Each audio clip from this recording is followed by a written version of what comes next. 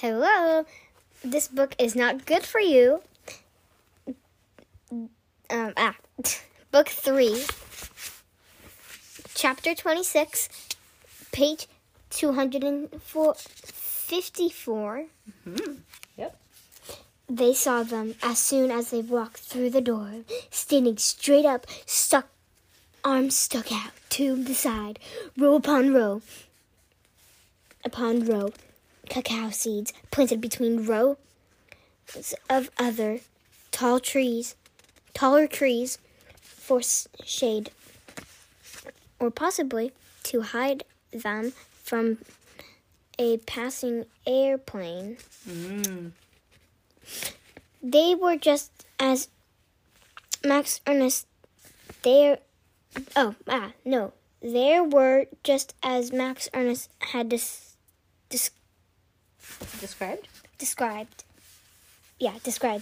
with one difference. Are they covered in snow? Cass wondered. Sorry, It's a word that's cut off into 2 lines. Wondered aloud. Wondered aloud, right? Wondered aloud. Indeed. It looked like snow. It had been Accumulating on the trees for days, making big white mounds. That weighed down the branches. That really wouldn't make sense, said Max Ernest. It's summer, and it's pretty hot out. Duh. I just meant it looked like it. I just meant that it looked like it. Hold on. Duh. I just meant it looked like it. Plus, there's none on the taller trees. Max Ernest couldn't help adding, snow doesn't usually stick to one kind of tree and not another. It could be fake snow, said Yoji. I mean, there was a fake tree, right? Maybe they're going to sell them at Christmas. One monkey screeched.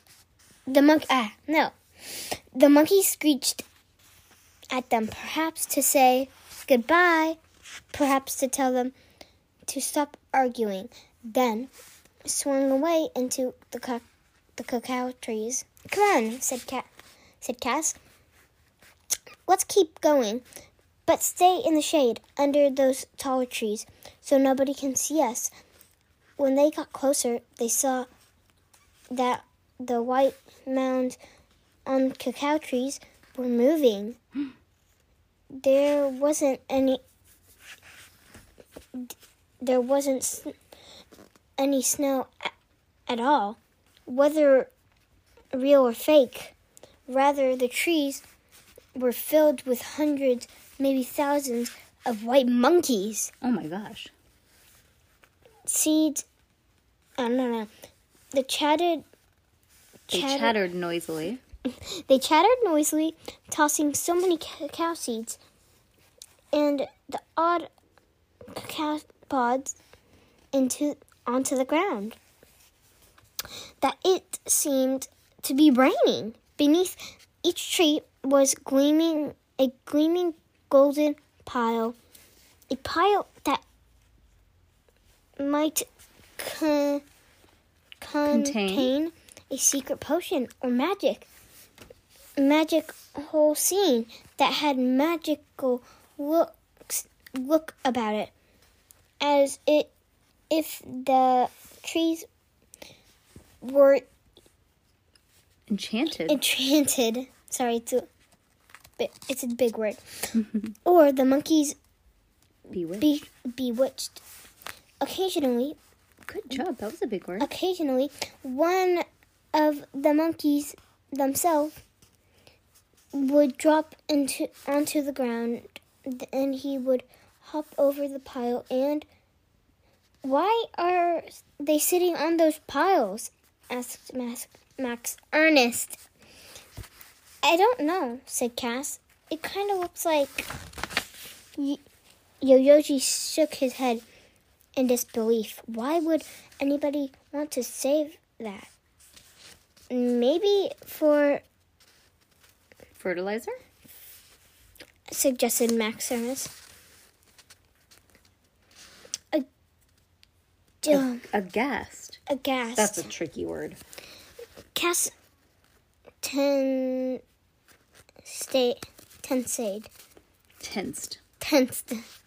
Hey, do you guys hear voices?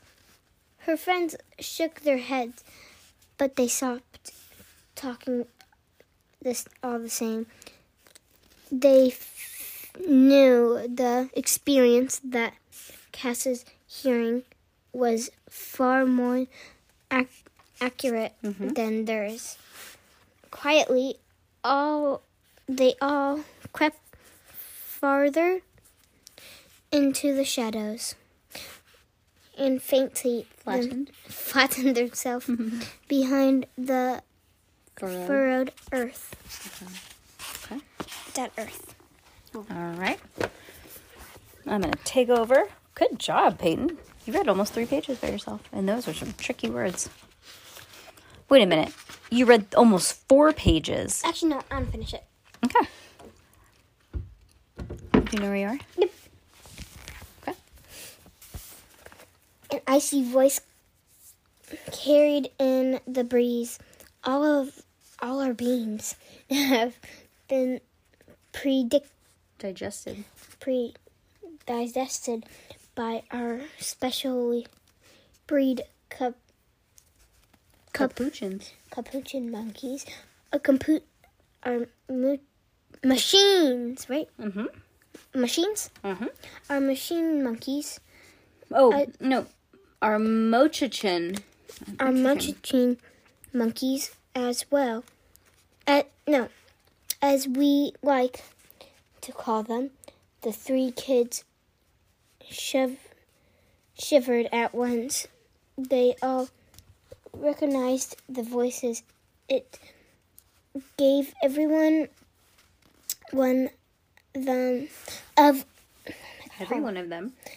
of them a chill. All those beans you see on the ground, they're the discards. The Mochichins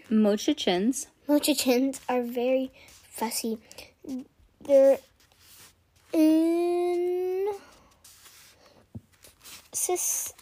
sit on eating only the best and richest beans. From their places in the snow. From their places in the shadows, the kids could see Miss Malvius leading a small group through the cacao orchard. She was covered her head to toe in a white nun's habit. Mm-hmm. A habit is a nun's. That's what a nun's outfit is called. Oh, the sort with a headpiece that spreads out to either side like gull wings. But her pollution. But her what? Porcelain doll face was what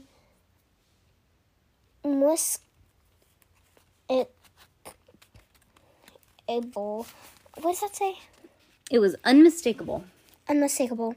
Her feet invisible beneath her robe. She seemed almost to be gliding over the mud and muck as she was... Here, it's your turn. Okay. I've read 3 pages. You have. Okay, where are we at? You can just start on this whole Okay. With her were the Skeleton Sisters, dressed for the occasion in pink and purple camouflage, as if they were part of some very girlish military operation. Montana Skelton held a video camera in her hand. Romy Skelton had a microphone. The sisters were making some sort of a film. Bringing up the rear, Senior Hugo, unscrutable as ever in his dark glasses, watching from the shadows, Cass stared at him, seeing nothing. This was the man who'd kidnapped her mother, who'd manipulated her, broken his promise. She'd never hated anyone so much. Apparently, she was making some kind of a sound under her breath because Max Ernest soon poked her. "Stop growling like that," he whispered. "They'll hear you." Cass nodded and snapped out of it. There would be time for growling later. She had a job to do. When they're excreted by the monkeys, these super beings are left perfectly intact, said Miss Mavius, continued speaking to the camera. But they've acquired the distinct flavor unknown anywhere else. So basically the monkeys eat it and they poop it out. Ew. And that's how they make the chocolate. Oh, that's disgusting. Yep. So then the cocoa beans have to be like dug out or something, asked Romy, making a face. Something like that. Something like a smile crossed Miss Mavia's frosty lips. You don't imagine we do that ourselves. We leave it to our eager young initiatives. Isn't that right, Alexander? She nodded in the direction of a small, unhappy-looking boy walking with the golden pail in each hand. He wore hooded gray tunics with black sun embroidered all over it. The insignia of the midnight sun. "Oh my gosh, he is so cute," exclaimed Romy. She ran over to Alexander and grabbed him by the ear, causing the contents of the pail to spill out over his leg. "Can we take this one home, Mrs. Mabius?" "Yes, can we, please?" said Montana, grabbing the boy's other ear with her free hand, causing the pail to spill. What if he has a pointed ear? Maybe. "We'll take very good care of him, we promise. We'll walk him and everything." She pointed to the camera at her sister. "We're very good with little children, aren't we, sis?" "Oh, yeah, we love animals," said Romy, not completely following. "That's why we're making a documentary at the zoo." "You mean in Africa," corrected her sister. "Oh, right, Africa. It's hard to remember where you are when you're on a rock tour." Let the boy go, darlings," said Mrs. Mavius through her teeth. "We'll talk about this later." As soon as the Skelton sisters released him, Isn't he so cute? Alexander scurried over to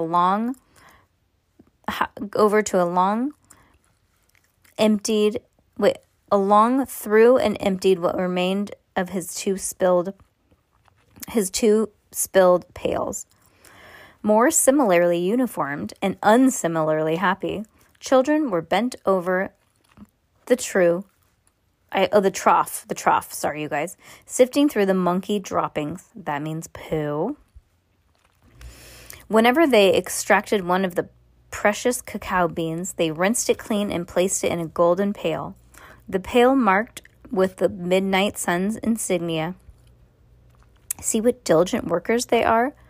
said Mrs. Mavius to the camera. "We call them our pearl divers because the cacao beans are like pearls, little brown pearls. Tell them about it, Senior Hugo." Senior Hugo is our master chocolatier. He bowed, unsmiling. "Yes, they are the secret ingredient to my chocolate. And one of the secret ingredients, I should say." He patted his pocket of the chef's apron as if it contained the world's of secrets he would never be thinking of divulging to the present community. "So all of these kids in gray dresses, well, some of them are boys, but you have to admit they still look like they're in dresses. They're all orphans, like from your orphanage," asked Romy. "Yes, but we don't think of them as orphans," said Mrs. Mavius, attempting to sound warm for the camera. "They're our family. This is their home now." Miss Mavius wiped her pale brow with her gloved hand. All the lying was apparently exhausting her. "And now, if you'll excuse me, I think we'll stop here. I'll trust that you'll remove the unfortunate mention of the zoo." "This charade is over?" May I get back to work? Asked Senor Hugo, scowling. Miss Mavius nodded. The chef strode away, hardly bothering to pretend that he couldn't see. During the course of the interview, another person had silently... No, but he can, yeah. Had silently joined the group, an elegant and very elderly man in a top hat. He leaned on a cane, waiting for the filming to stop. Cass thought that she recognized him as someone that she'd seen over a year ago at the Midnight Sun Spa. When Miss Mavius and the other companions had dispersed, he finally spoke up. I'm sorry, but I don't think a nun's habit suits you, my dear. I'm used to seeing you in gold and diamonds. His voice was a throaty whisper. Even Cass had to strain to hear her words. Now I know why nuns are so ill-tempered, agreed Mrs. Mavius, leading him back to the shade. Atamar, darling, you're supposed to be resting. I have 3 or 4 days of life left at best. Forgive me, but I'd like to spend them on my feet. Nonsense, said Mrs. Mavius. You're nearly 500 years old. They can't snatch you away that quickly. Atamar protested, his cane at Mrs. Mavius. I hope you're not getting sentimental, Antoinette. We chose you long ago for your heartlessness. That is what the Midnight Sun needs, not a maudlin concerned about my health. The 3 eavesdroppers looked at each other. Interesting as the conversation had been thus far, perhaps the most interesting revelation was that Mrs. Mavius's first name was Antoinette. Atamar stretched his ancient mouth to a thin approximation of a smile. I remember when your horse broke its leg. You were only 10 years old. Not just any horse, an Arabian, said Mrs. Mavius grandly. I trained him myself. He was my prized possession, the closest thing that I had to family after I lost my parents. And yet you killed him without shedding a tear. Miss Mavius looked for a moment as though she might object. Don't worry, my interests in preserving your life are purely practical. I rely on your advice and counsel. No one else is sufficiently experienced or sufficiently ruthless. Thank you. My advice now is to prepare for my death. But we are so close. Immortality is at hand in a piece of chocolate, no less. Then it is as I suspected. Senor Hugo's secret recipe is a recipe for the secret? Mrs. Mavius nodded. Let's just say it's a recipe for the secret. We'll save you that. Perhaps, in the meantime, I'm not only growing old. Everyone, even you, Antoinette Mavius, your 200 years are beginning to show around the eyes, or is it just 250 now? He touched the side of her face with his gold gloved hand. Please don't mince words, Atamar, said Mrs. Mavius. I never do. And if our organization is to strive, we need new members, younger members. I know. Why do you think I tolerate those 2 teenage trollops? Only so we can attract more followers. Can you imagine kids joining the Midnight Sun? Yo-Yoji whispered. What's the point if you're not even old yet? I thought this was all about eternal youth. Well, if you have their elixirs and stuff, you never get old. Or if you take it a lot, you can take it a lot longer anyways, replied Max Ernest. How about that? So remember then why we don't want to join. I don't know, said Max Ernest. Maybe because you have to wear a lot of gloves? How about because they're bloodthirsty killers and they kidnapped my mom? Exclaimed Cass in an outraged whisper. Lifting herself up slightly, Cass peered into the Senor Hugo's path that he had taken. Was the direction in which she would find her mother? But she couldn't see much beyond the rows of cacao trees, the fluffy white fur from the Machochin monkeys. Dude, is she going to find her mom or what? Mm-hmm. Oh, poor Cass. All right, let's move on to the next.